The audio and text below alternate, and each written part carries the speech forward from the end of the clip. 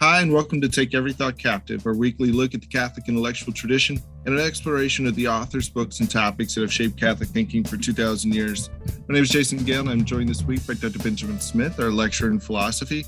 And before we get started today, I want to let our listeners know of today's topic. We're going to be looking at one of Dr. Smith's upcoming courses. And so I want to invite all of our listeners to check out all of our classes in both philosophy and theology over at Catholic Studies Academy. You can join us as a subscribing member, and you'll have access ongoing to a multitude of courses, or you can simply just purchase the courses you want outright. For right now, the price, I believe, is $47.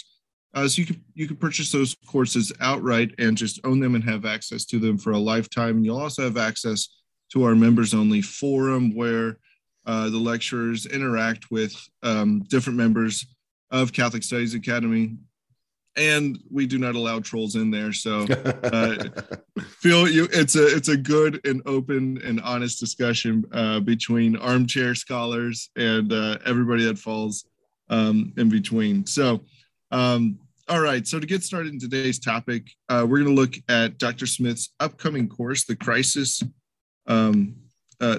of Philosophy, specifically looking at the years 1900 to 2000.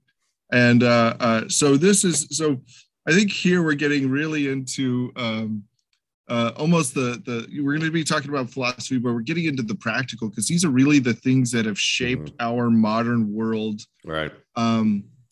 Very much. And I think for a lot of our listeners, and myself included, sometimes I think we just sit back and we say, gosh, what the hell happened? Right. And it goes back to, a good premise that we believe here at Catholic Studies Academy, is that ideas have consequences. That's right. And so Dr. Smith's new course is going to be looking at this period of philosophy from 1900 to 2000. So Dr. Smith, to get us started here, maybe you can kind of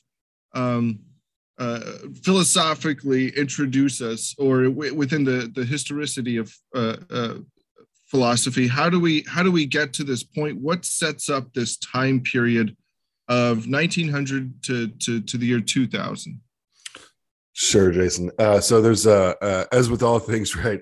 We're going to study, if we're going to study philosophy from 1900 to 2000, we also then need to know something about, the 100 years before that, right? Yeah. To kind of set things up.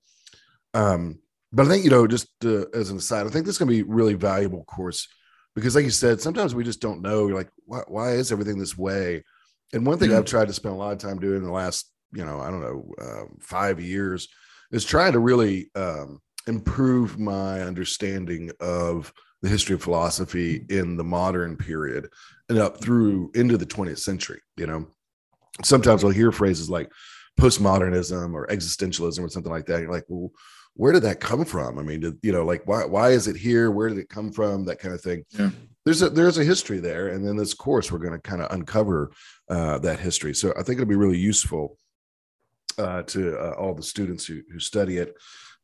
Getting started here, when you're thinking about the 20th century thought, which, I do label as a crisis. And I know our last podcast was about a crisis as well. And what can I say? This is just where we are right here. But at this point, but I do label it as a crisis because I think that our contemporary setting, or 20th century philosophy, has created a situation in which, because of our lack of conceptual tools and because of the sort of flawed conceptual framework that we've been left with, we really have almost complete collapse of our ability to have public debates.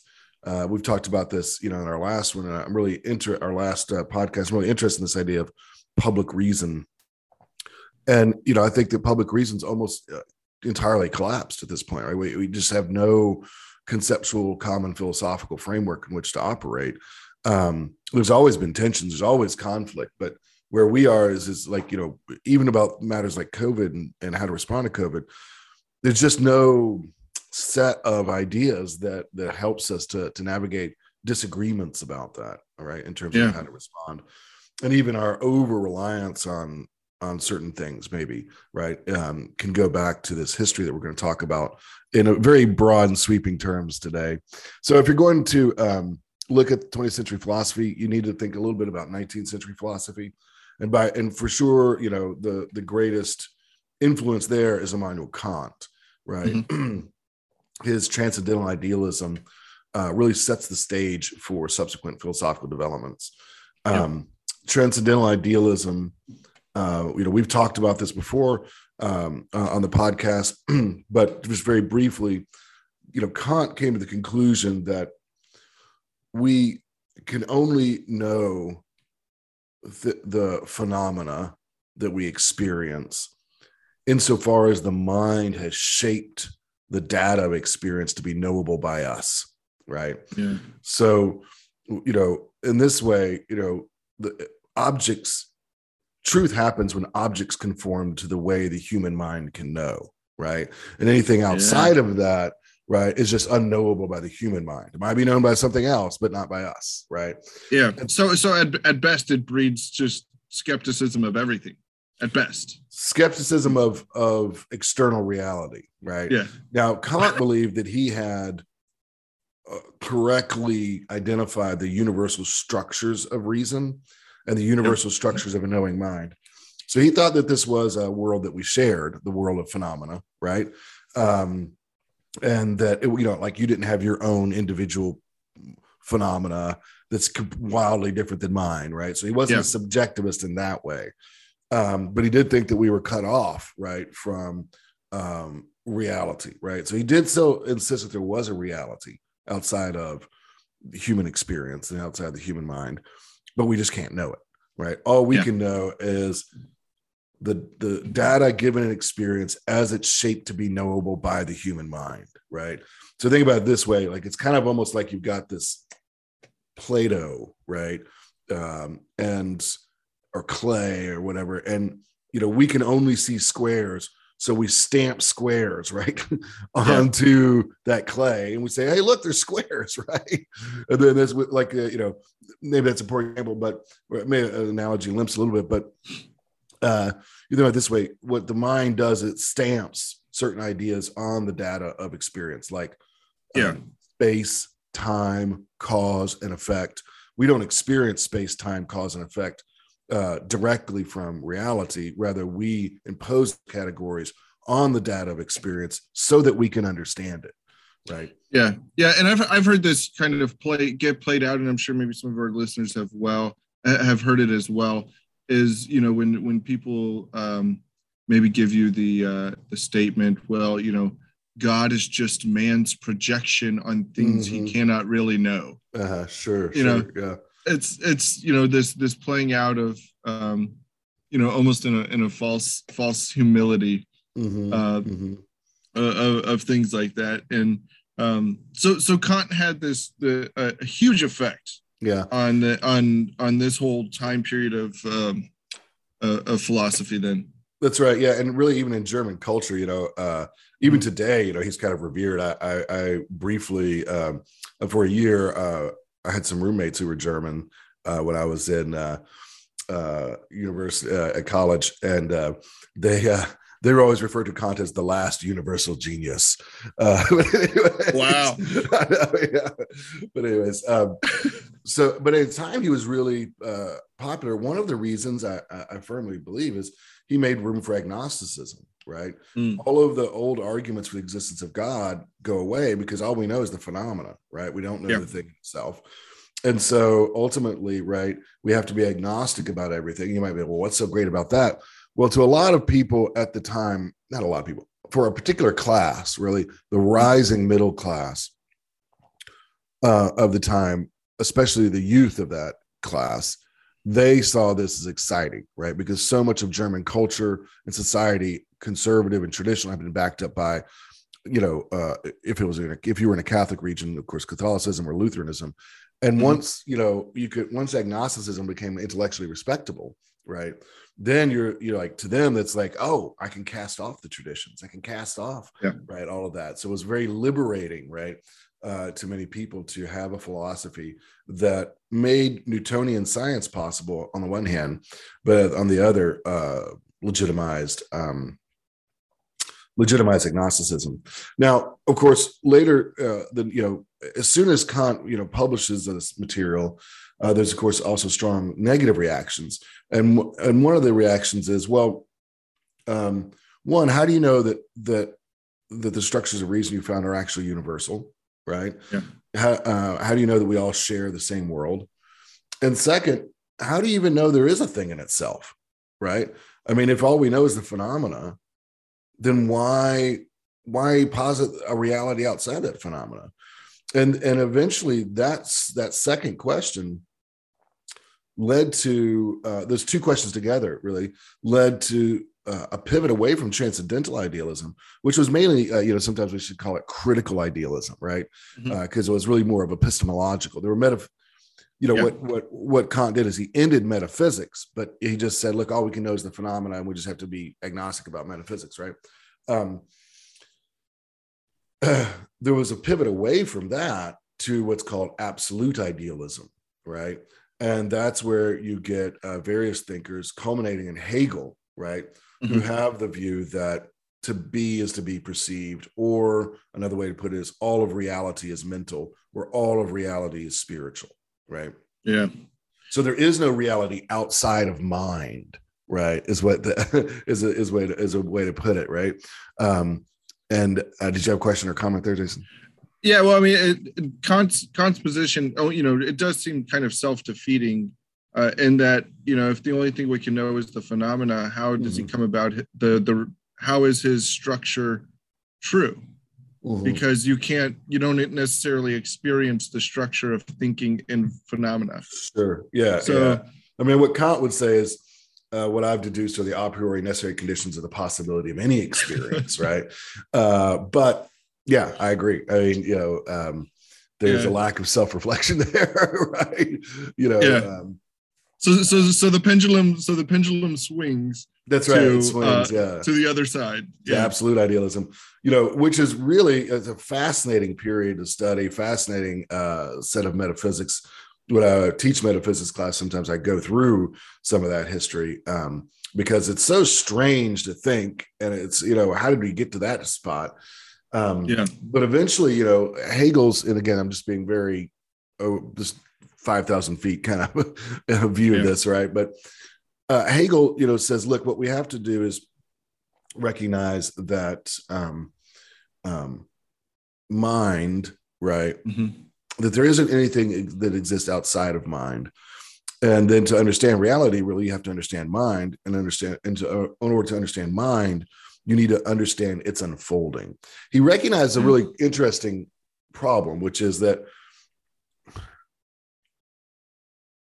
in order to understand, right, the deliverances of reason, you need to understand reason. But in order to do that, that's an act of reason itself.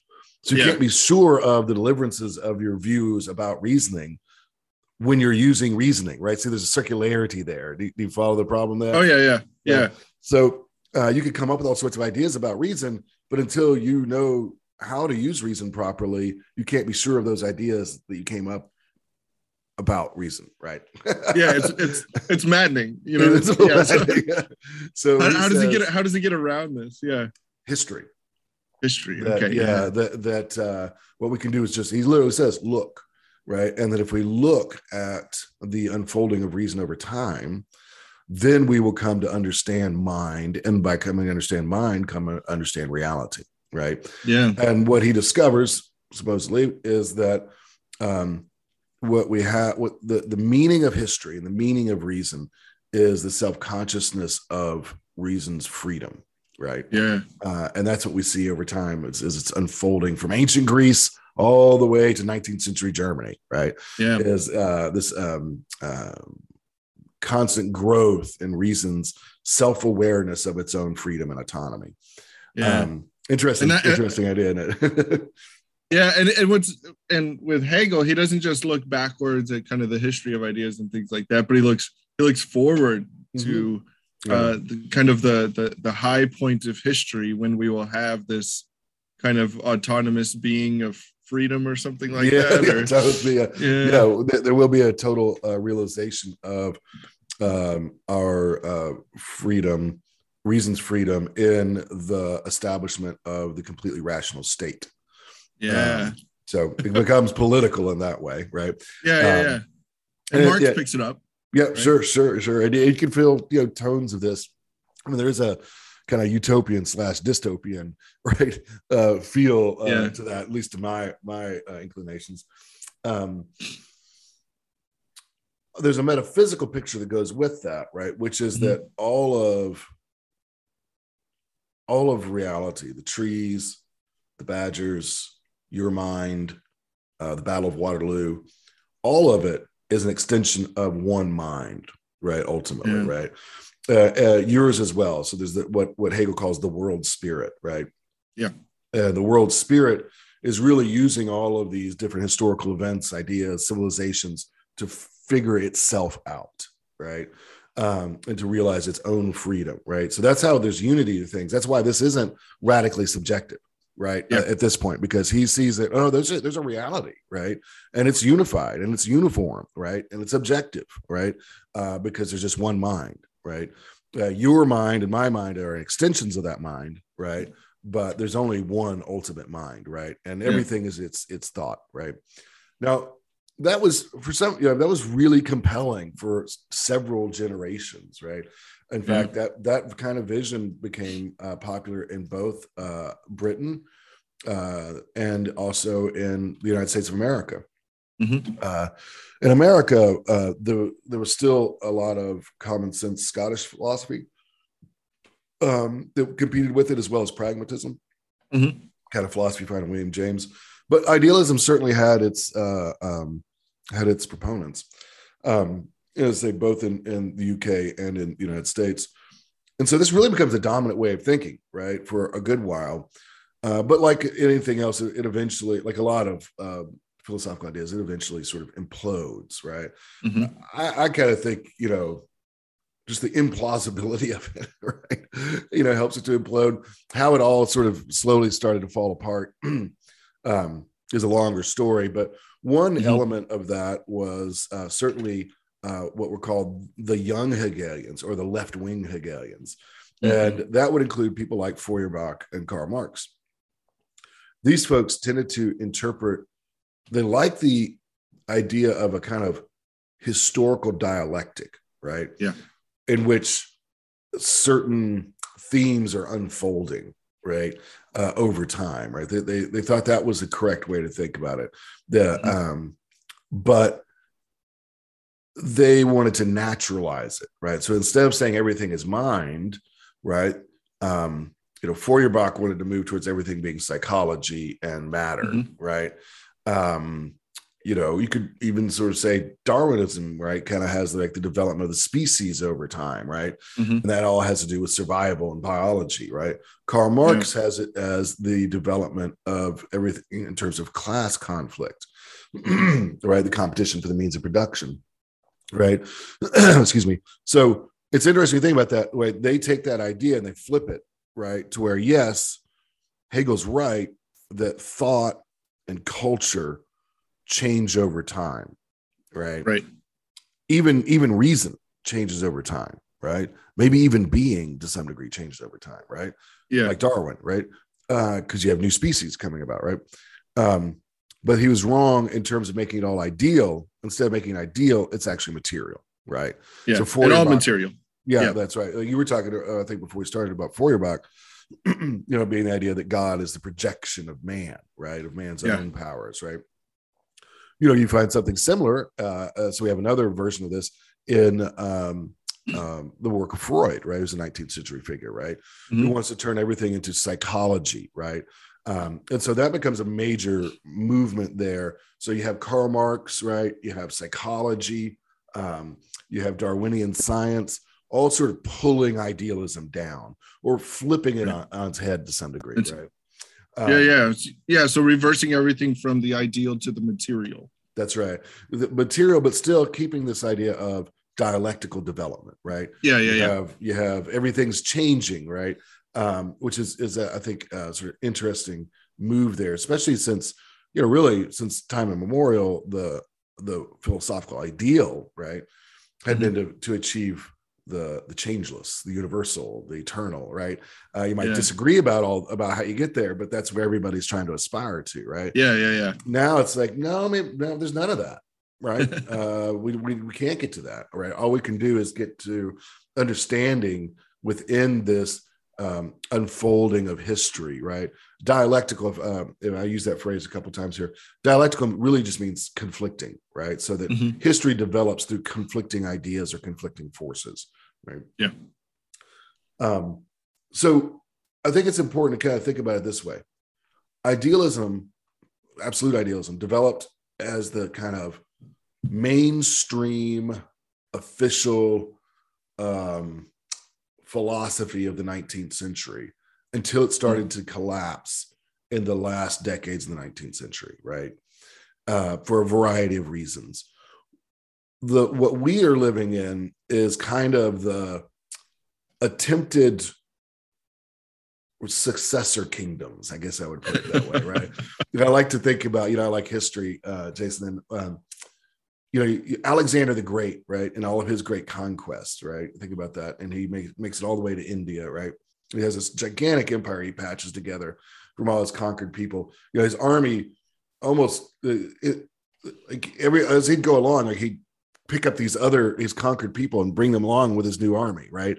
And so his army's changing the whole time he's marching across, I guess near Asia or Asia Minor and in the Middle East. Once he dies, then everyone's like, well, what the heck are we going to do with all this stuff, right? Because he was such a charismatic figure. And I kind of think that's the case with idealism. Once idealism dies, we're kind of left with the competitors to take the place of idealism, right? They're all fighting it out, right? And one of those competitors was psychologism, right? Psychologism is a view advocated by a number of thinkers in the 19th century, including John Stuart Mill, that wanted to reduce all epistemology, metaphysics, and ethics to psychology, right? So that, basically Freudian psychology becomes, or something like that, becomes the first philosophy, right? So, we're not even going to argue about epistemological things as being first. We're going to argue about kind of psychological, emotional substructures, right? And mental phenomena as first, right? So your feelings about shame or guilt, right, are prior to your philosophy, right? Yeah. Isn't that interesting? And I go and at first I think you could say, okay, well, it seems there might be something to that, because before I asked the question, what is shame, I experienced shame maybe in some way. So there's kind of maybe a chronological primacy to experience or something like that. You can see going that way, and probably the most powerful proponent of this would be Friedrich Nietzsche, right? Who talks about everything in terms of, right, really it's our psychological needs, right? Or strengths or weaknesses, right? That predetermine our philosophical trajectory, right? Plato comes up with the world of eternal and unchangeable forms because he needs them, right? He lives in this world of flux and corruption and imperfection, and he just can't stand it, right? So he invents the world of the forms for its sort of metaphysical comfort. So it's interesting, right? So you really, you reduce all ideas, logic, all that sort of thing to psychological conditioning, right? Now that had its day, but it didn't ever really become dominant, I would say, but it certainly was a stream. And a number of thinkers responded to it who really were the originators of the tradition that's come to be known as phenomenology, right? Now, I would say that actually phenomenology is it's really the root of what people call continental philosophy, right? So if you were in a modern philosophical department, in most schools, right, you would take a course on analytic philosophy and you would take a course on continental philosophy, right? Those being the two major streams of 20th century philosophy, right? Now, obviously, this is a very British way of putting it because it's the British who call it, oh, that's a philosophy like they do over there on the continent, right? Right? Not like we do over here on the island, right? But anyways, so but it does sort of hang together, and I think phenomenology is really the root of continental philosophy. Again, going back to Kant and Hegel being in the background, right, as well as Karl. Right. So Brentano is the really the founder of phenomenology, although he didn't call it phenomenology, but he sort of got some of the ideas on the table and was the teacher of, interestingly, the teacher of Husserl, among other important intellectuals of that time. Edmund Husserl is the real founder of phenomenology, but Brentano kind of gets it started. Brentano was a defrocked priest, interestingly, right? But he had gotten his education as a seminarian, and so he was very well versed in Aristotle and Thomas Aquinas, as well as various forms of modern or contemporary thought of his day. And he really wanted to push back against the psychologism. And I'm not going to go into his thought in any detail, except to say that he discovered what was come to be called intentionality, right? Which was a major idea that Edmund Husserl picked up on, okay? And I'll describe that in a few minutes here, but that was really kind of what helped Husserl get started here. Husserl, by training, was originally a mathematician. And one of the things that mathematicians, I think this is just true if you study much philosophy, people who enter philosophy through mathematics almost always end up being Platonists of some sort. Right? They love, because they love deductive certitude, right? Yeah. I mean, the thing that's beautiful about math and pure logic, right, is it has a deductive certitude and purity to it. That you don't get with the empirical sciences, right? Because the empirical sciences are inductive and they have to be revised, and there's new evidence and all that sort of thing, right? So Husserl was very, Edmund Husserl was a Czech philosopher, was very, just to put it, but pissed off about psychologism, right? Because he was saying, look, you can't say that crap about math and logic. Right. Whatever you want to say about reducing everything to your feelings of shame or you're powerless or your psychological needs, right? Whatever. Yeah. That's not true about math, right? It's not true about pure logic. And so what Husserl wanted to do was to develop a defense of the objectivity of math and logic, right? Now, to do that, though, he said, what we need to do is we need to get a science of consciousness. Yeah. Because math and logic are constructed by consciousness. Now, I said Platonist a minute ago. Husserl could have gone real Platonist. Like if you're a real Platonist, then you think mathematical objects and logical objects exist in a separate reality, right? Yeah, they have real being. Let's have real being. That's right. Husserl didn't want to make that move. He wanted to say that they attained a certain kind of objectivity in human consciousness, right? Okay. Yeah. And in doing so, he does tip his hand a little bit, because who does that sound like? It sounds a little bit like Kant, right? Yeah. Yeah. And he does acknowledge early in his work that he has some sort of what I would call neo-Kantian leanings, right? Yeah. He doesn't go as far as Kant, but he wants to say that we can find within consciousness itself the structures that make mathematics and logics objective and universal, right? Do you see the move there? Right? Yeah. So you want to, it's because of kind of the material pendulum. Is there, you want to try to recover some of the idealism that was lost after Kant and after that. So so I mean, it makes sense. I get it. Mm-hmm. Yeah. Okay, good. Yeah. And so he defines phenomenology this way. He says phenomenology is the science of the essential structures of consciousness. Right. Again, sounds a little Kantian, right? When you really think about it. Right. And so what we're going to do is we're going to bracket. This is interesting, right? He has this thing called epoche, right? And what that is, it's a bracketing, and we're going to bracket any accounts of any metaphysical account of the objects of consciousness, right?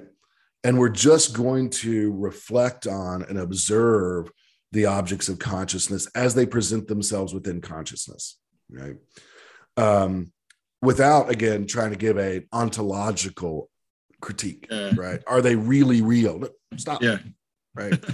And so that's really what he's doing in phenomenology. Now, again, he's striving for objectivity. Okay. So we don't want to attribute to him a kind of subjectivism that wouldn't be right. Yeah. At the same time, you can see here, this is a kind of reflection into our subjectivity, right? Oh, yeah. There's no doubt about that. Now, this is going to sound really weird, but he thinks, though, there are objective structures within subjectivity itself, right, that we can bring out, right, through a sufficient and rigorous reflection, right? Now, because some of this sounds a little soft, but he thought of this as really being a very rigorous kind of science, right? And that the way you did this is by looking at ideas and reducing ideas to the most basic ones, right? Looking at experience and reducing them to the most basic kinds of experience, right? And then using what he called eidetic reduction eidetic, eidos, right?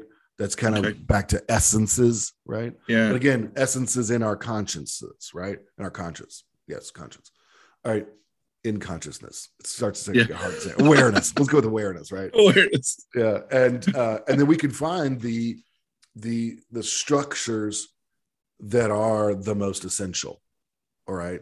To thinking. Okay.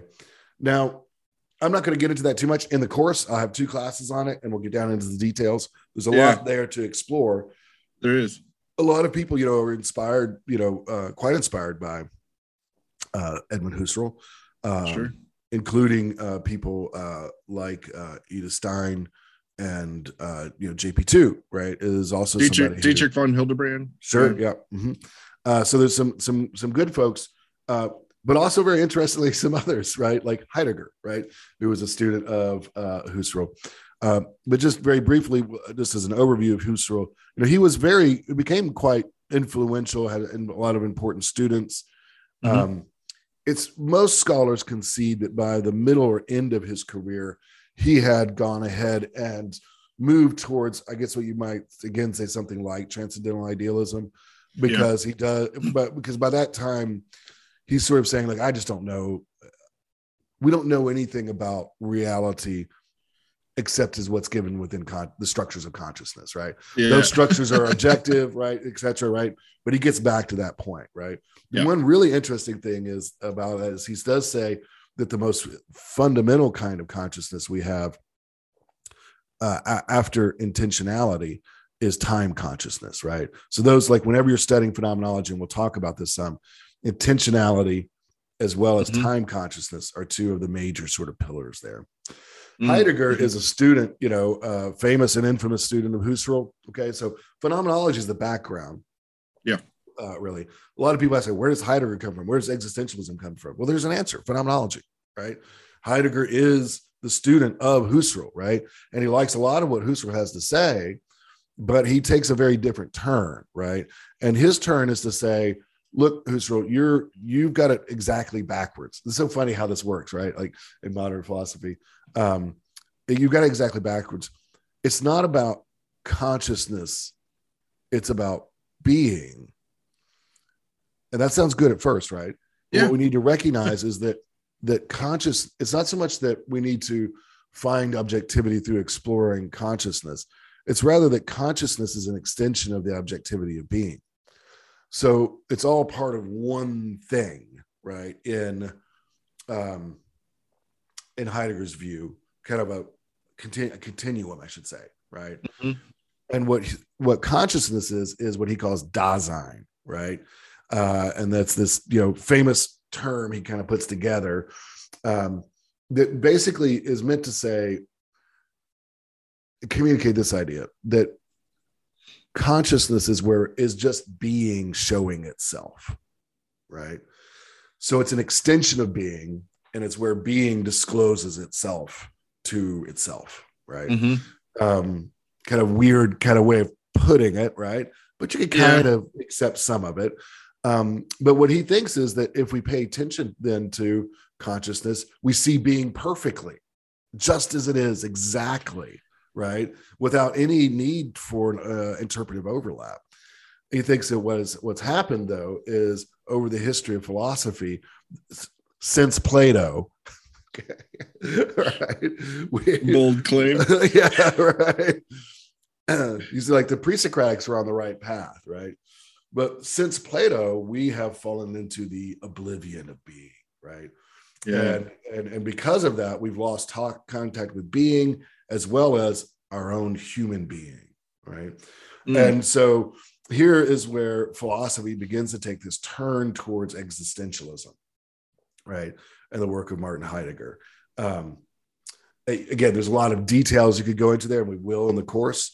But there, the essential question then becomes, how do we recover being, right? How do we recover ourselves? And this is where we encounter terms like authenticity, inauthenticity, right? Coming to the fore, right? Because if we can recover being, then we can recover ourselves, right? And stop living in this kind of oblivion and inauthenticity that we go through in modern life, right? So he saw there was something wrong with modern life, right? Yeah. It had to do with our detachment from being, including our own human being. Interesting, right? Yeah. Now, did he have some kind of did he have the same view of like universals that Plato did? No, he thinks the idea of universals is one of the worst distortions of being, right? Like those are the kinds of ideas that drive us away from the authenticity of being and the authenticity of our own human being, right? So ideas like eternity, ideas like universals, the eternal, the universal, the unchanging, all of that is just distorting crap, right? In Heidegger's view, right? It really destroys the human spirit, he thinks.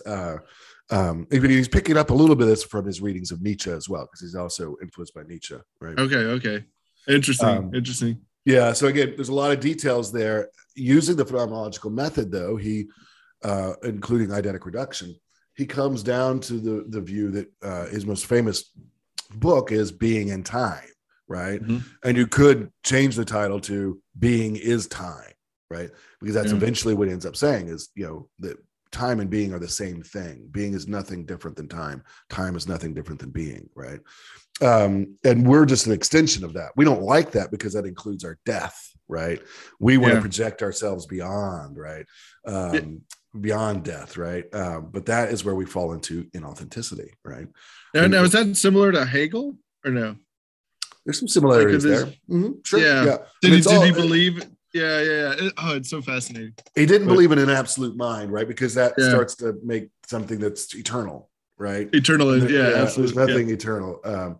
We're just part of the flow of time, and time, and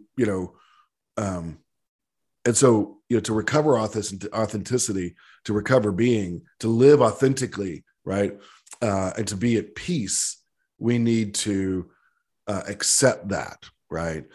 He calls it to recover our authenticity. We have to embrace lucid resolution in the face of death, right? And that death is our ultimate horizon, right? Very interestingly, when you look at both Hans von Balthasar and I'm forgetting his name right now. Well, there's a kind of a guy who's a Protestant who's kind of a parallel to von Balthasar. Karl Barth. Yeah, thank you, appreciate it. They're both very influenced by Heidegger. and Benedict XVI through von Balthasar, right, is as well. Now, of course, they're Christians, right, and so they interpret things differently.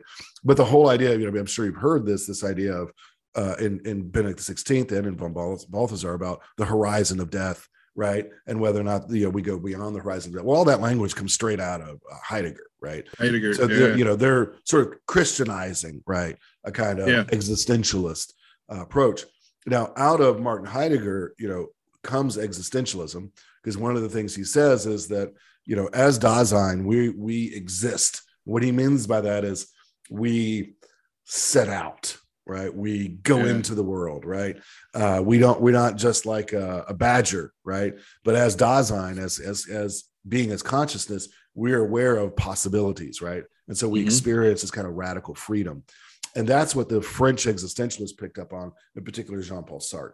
So again, where did all these things come from? They come from phenomenology, okay? Right? There's Husserl, there's Heidegger, and then there's Jean-Paul Sartre, right? Again, I won't go into all the details here, right, with existentialism, but it's really an outgrowth of this idea of so Jean-Paul Sartre takes one part of, say, Heidegger's philosophy and really develops it into this kind of idea of really radical freedom and atheism.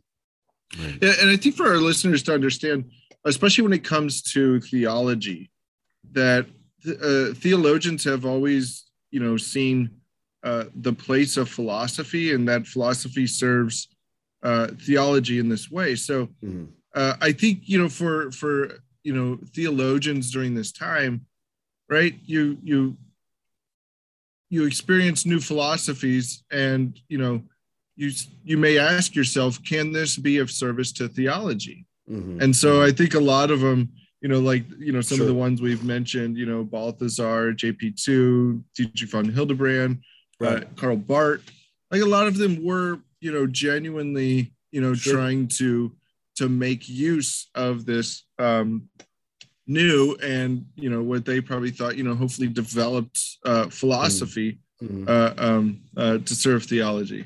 Sure. Yeah. And I have myself, sometimes Christians get into an argument about the relationship between culture and theology, right? Yeah. And should your doctrine is just reflecting American culture or something like that, right? And what I want to say is I don't have a problem with culture impacting and being used by theology, because it's inevitable. I mean, you just like your thought that you can escape that is just false, right? Right. You're going to be mediating and developing these ideas within a particular intellectual milieu, right? Yeah. And you just can't help it, right? Now, the question though is this philosophy adequate to the use?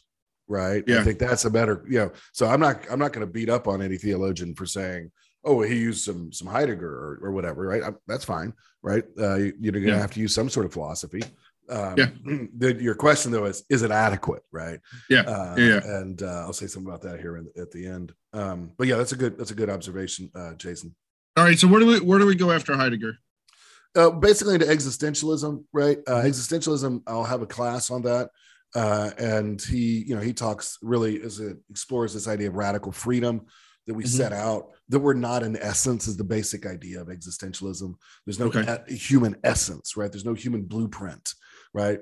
This is why atheism is necessary, because he says, look, if there was a God, then there would be a blueprint in the mind of God, right? And we couldn't become whatever we choose, right? But we can become whatever we choose. This sounds very familiar, I suppose, to contemporary debates, because there is no God and there is no blueprint, right? And because of our consciousness, we are radically free. And even what we radically free, even in terms of epistemology, right? We first choose to decide what to count as evidence, right? So you might choose to become a traditionalist Catholic, or you might choose to become a Marxist, or you might choose to be in a biology department at a university. All of those are just choices, right? And you could have chosen just as well chosen otherwise, right? There's no middle point to adjudicate between those choices, right? So there's kind of, you can see like, there's a certain attractiveness to this if you're a rebel in the 1950s, right? When he's working, right? Jean-Paul Sartre is your prototypical or sort of paradigmatic, French philosopher smoking a cigarette with a turtleneck on and a beret and all that sort of thing, right? So existentialism was, enormously impactful. Sure. For about a decade, right? Over time, though, it lost ground to both neo-Marxism and postmodernism, right? Mm-hmm. Critical theory and postmodernism. Again, there's a lot to go into details here, and I just can't.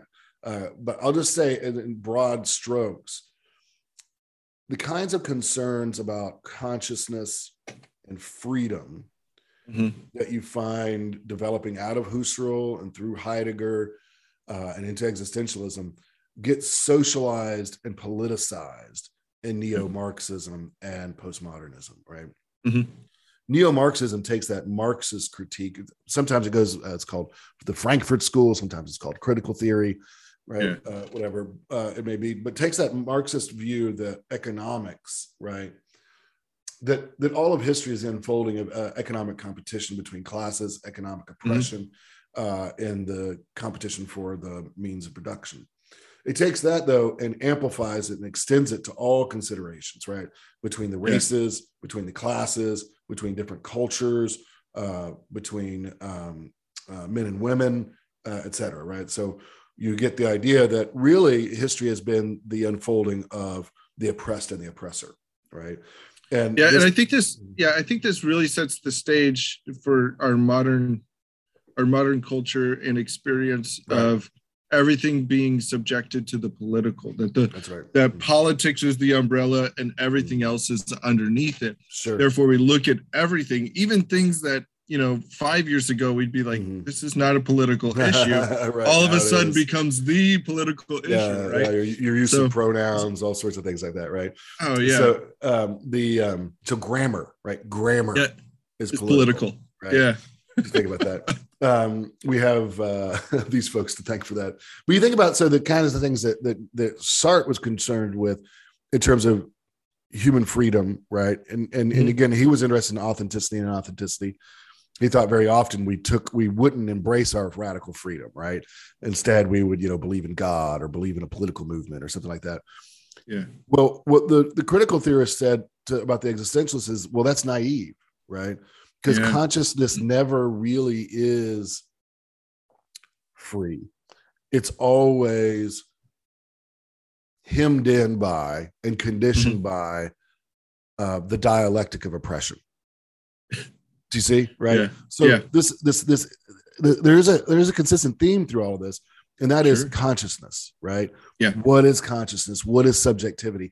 And even our own subjectivity, the critical theorists would say, are preconditioned, right, by the oppressor-oppressed dialectic, right? Yeah. So our considerations of what's a man, what's a woman, what's civilization, what's barbarism, right? All of that is preconditioned by the dialectic of oppressor and oppressed, right? Yeah. So, and you see this, and you see that, you find that theme throughout. Again, that becomes really an umbrella from which to rethink everything, including, even in just kind of educational philosophy. Right. The idea of the oppressed and the oppressor, how to find these and stuff, and really kind of breeds the foundations of liberation theology. Oh yeah, absolutely. And so much of the plagues of our contemporary world, modern education, theology, everything. So much. So one last thing here, I'll just say about postmodernism, right? It's very closely allied with critical theory or neo-Marxism. They grew up very close together. Postmodernism, again, involves a kind of subjectivity here. The basic idea, again, this is the basic idea. There's a lot more to be said. But that everything is a development is that consciousness is conditioned as a social construct, right? Yeah. So that consciousness and all the deliverances of consciousness are social constructs, right? Usually developed at the behest of the powerful and at the harm of the marginalized. But in any event, our ideas about meaning, about value, about object, even the ideas about objectivity. That's Western, right? It's supposed to be Western and male, right? Rather than Eastern and something else, right? So all of those things are, whenever we think, see, again, this is kind of, again, as I said, all of these worries about consciousness, right, that we get in Husserl, Heidegger, Sartre, they become politicized and socialized in contemporary thought, in postmodern thought, right? So consciousness itself is a social construct. So what we need to do is deconstruct, right, our ideas, our beliefs, our consciousness, because really those are not about reality, right?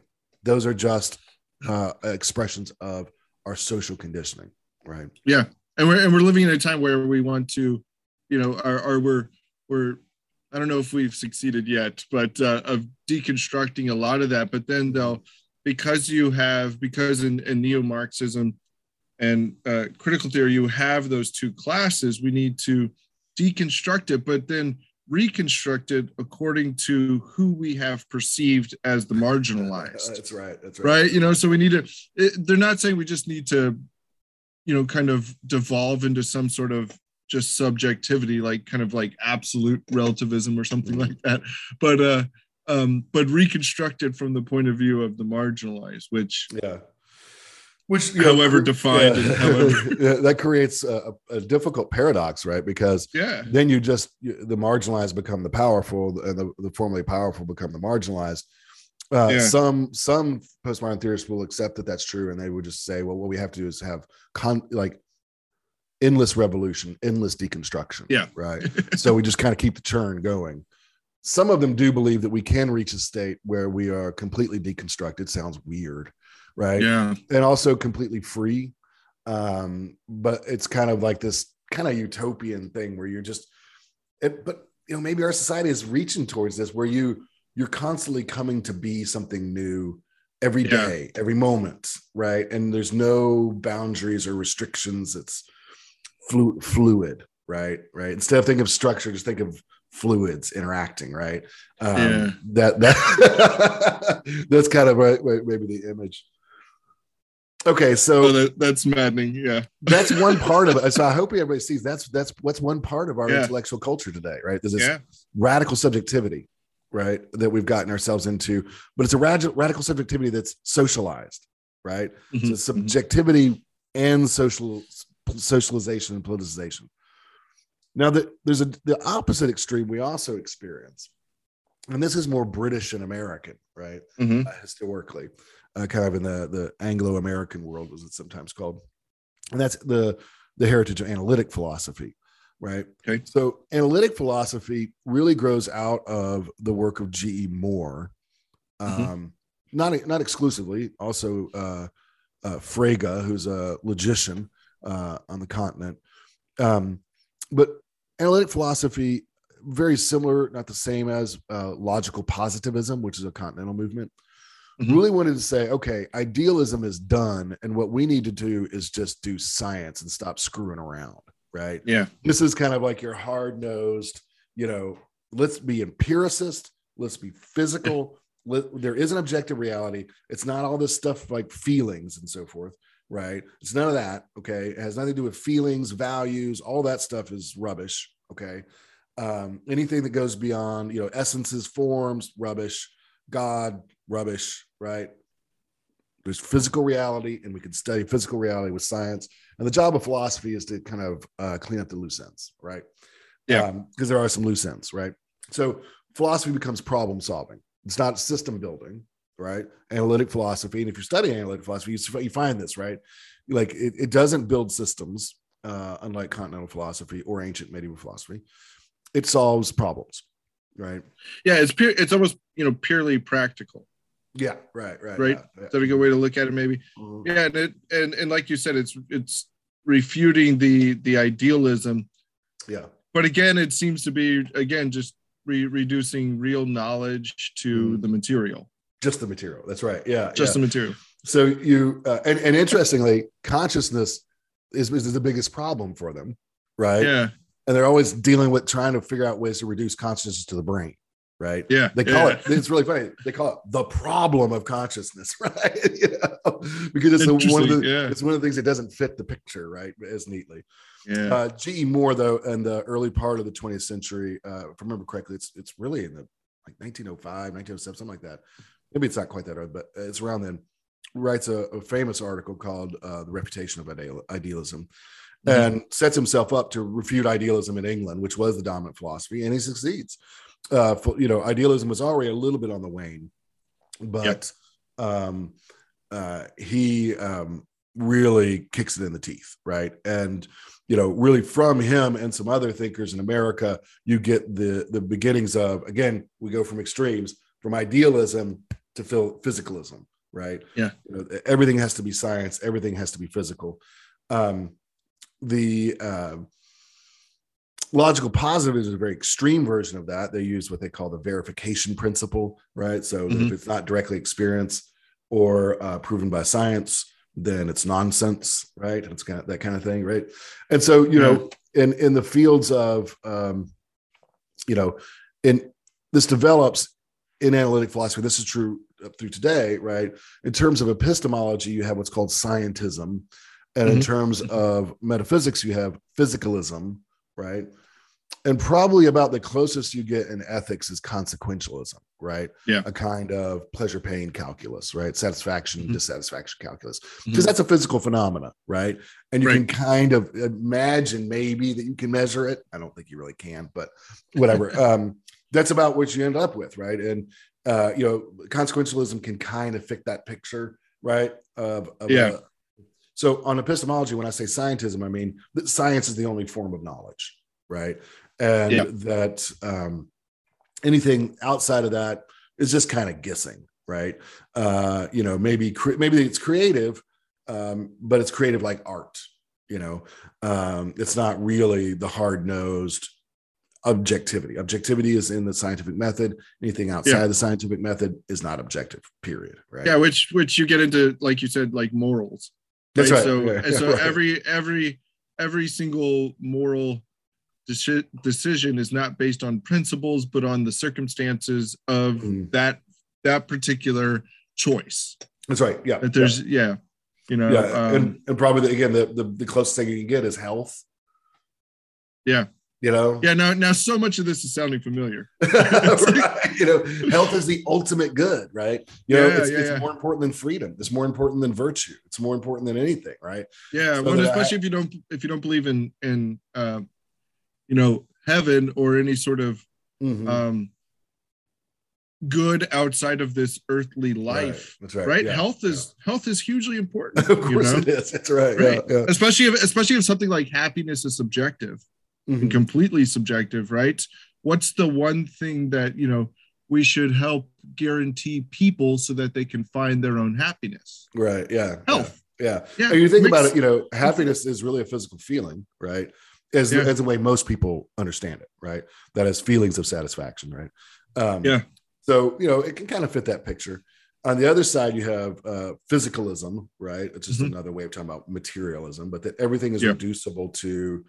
In reality, all that is real is reducible to, as in can be identified with, the purposeless interaction of subatomic particles, right? So that, your conversation, my conversation, your reality, what you are, okay, is the byproduct of the purposeless interaction of subatomic particles, right? It sounds like a Valentine's Day card. Like the worst Valentine's Day. The worst Valentine's, right? This involves all sorts of interesting moves. As I say, probably consciousness is the problem they consider the hardest. Sure. So there's a lot of work done to try to reduce all mental phenomena to physical phenomena. One sort of strain you encounter here is what's called epiphenomenalism, right? Which is the view that that thoughts are not causal; they're simply some sort of accidental byproduct of brain operations. right? So you don't do anything because of your thoughts, right? In fact, thoughts might not even exist, but if they do exist, they're just sort of like, they're like the steam rising up off of or smoke rising up off of a volcano, right? They're just a byproduct. They're not causal, right? In any ways, right? So your beliefs about, say, freedom or love or anything like that, they don't actually motivate any of your action, right? Your actions because of prior physical states that cause you to do stuff, right? and then there's these thoughts that just kind of, they're like, say, they're like smoke coming off the top of a volcano. They're just byproduct. Yeah. And they're easily wiped away. That's right. That's right. Obviously, in such a conception, right, you don't have any room for God and very little room for ethics.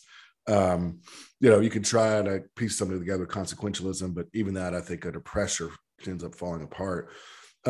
Certainly, any idea of transcendence, the soul, God, eternal forms, all of that's out the window, right? So here we are, Jason. Right? You've got two choices, right?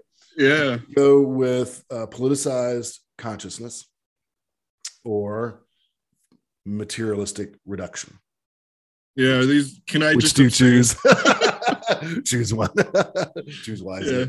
It's a terrible situation, right?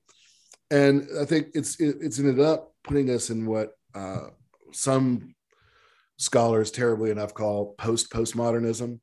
Or postmodern realism, right, as being the condition, in which, postmodern realism sounds almost like a contradiction, right? But basically, it's a way to try to grasp our current intellectual setup, which is that objectivity and truth are quarantined within science. Mm-hmm. Everything outside of that is politicized consciousness, right? Yeah. In which there is no objectivity.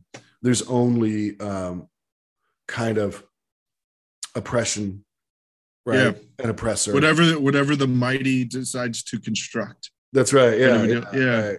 So you have a politicized consciousness, right? And so, which ends up being kind of in a way still subjective, right? As you have, like, it's not that there's anything that's really true or good or honorable or beautiful. It's just the powerful and the powerless, right? Yeah, it's almost a form of relativism that's not based on the individual, but on just the society with which you live. That's right. Yeah, that's a good way. So we can construct our own society as we see fit, apart from everything else that has gone before us, and we don't have to take any cues or anything like that. So, and that's why, having that as your premise, that's how I think you can see how people in our society make moves that we would just say, why would you make that move? Let's just completely deconstruct, marriage or something that has literally been, a staple of society, or at least of Western culture.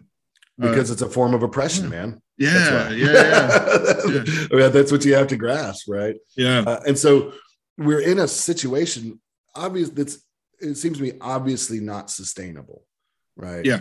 Intellectually, if you are not one of the oppressed class, then you're disqualified from conversation, except for maybe about science.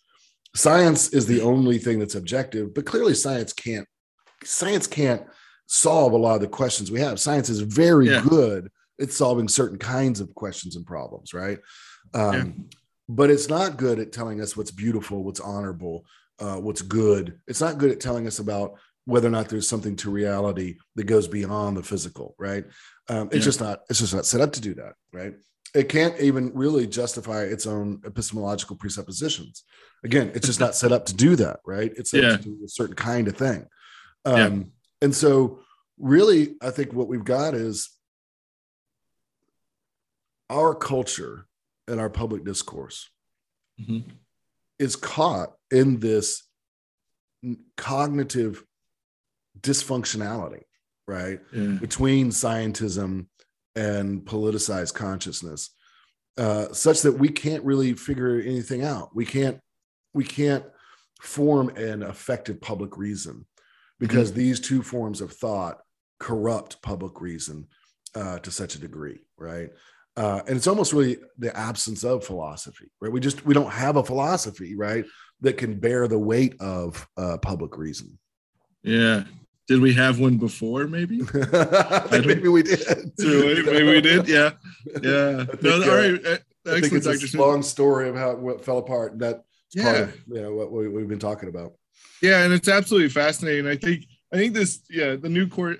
I'm excited for this new course to roll out and everything. I mean, just to, I think just to help people with, how did we get here? Like it is an absolutely fascinating story of, how are we processing our own thinking? How are we building structures of thought and all these things? And where did we go wrong? Did we get anything right? Right? Is there a better system than, looking at Aristotle, or even just, taking in, the ancients as opposed to just, beginning philosophy and with the Enlightenment and things. So, I think this will be a very helpful course. And I think I want to encourage all of our listeners to look for it. It'll be forthcoming at Catholic Studies Academy, and really just to help us to understand the world we live in, so that we can move forward. It's when you're if you're going on a hike and you look, you're on the trail, and you have a map of the trail, but you don't know where you are at on the map itself. You see the trail, you're on the trail, but you don't know where you're at on the map. It's very difficult to see where you're going, right? So this course, I think, will do a good job of really helping us show us the foundations for modern thought and modern political discourse. And hopefully by understanding this, we can, form new paths forward towards, like we said, all that is, true, good, and beautiful. That's right. So check out all of our content over at CatholicStudiesAcademy.com. Until next time, God bless.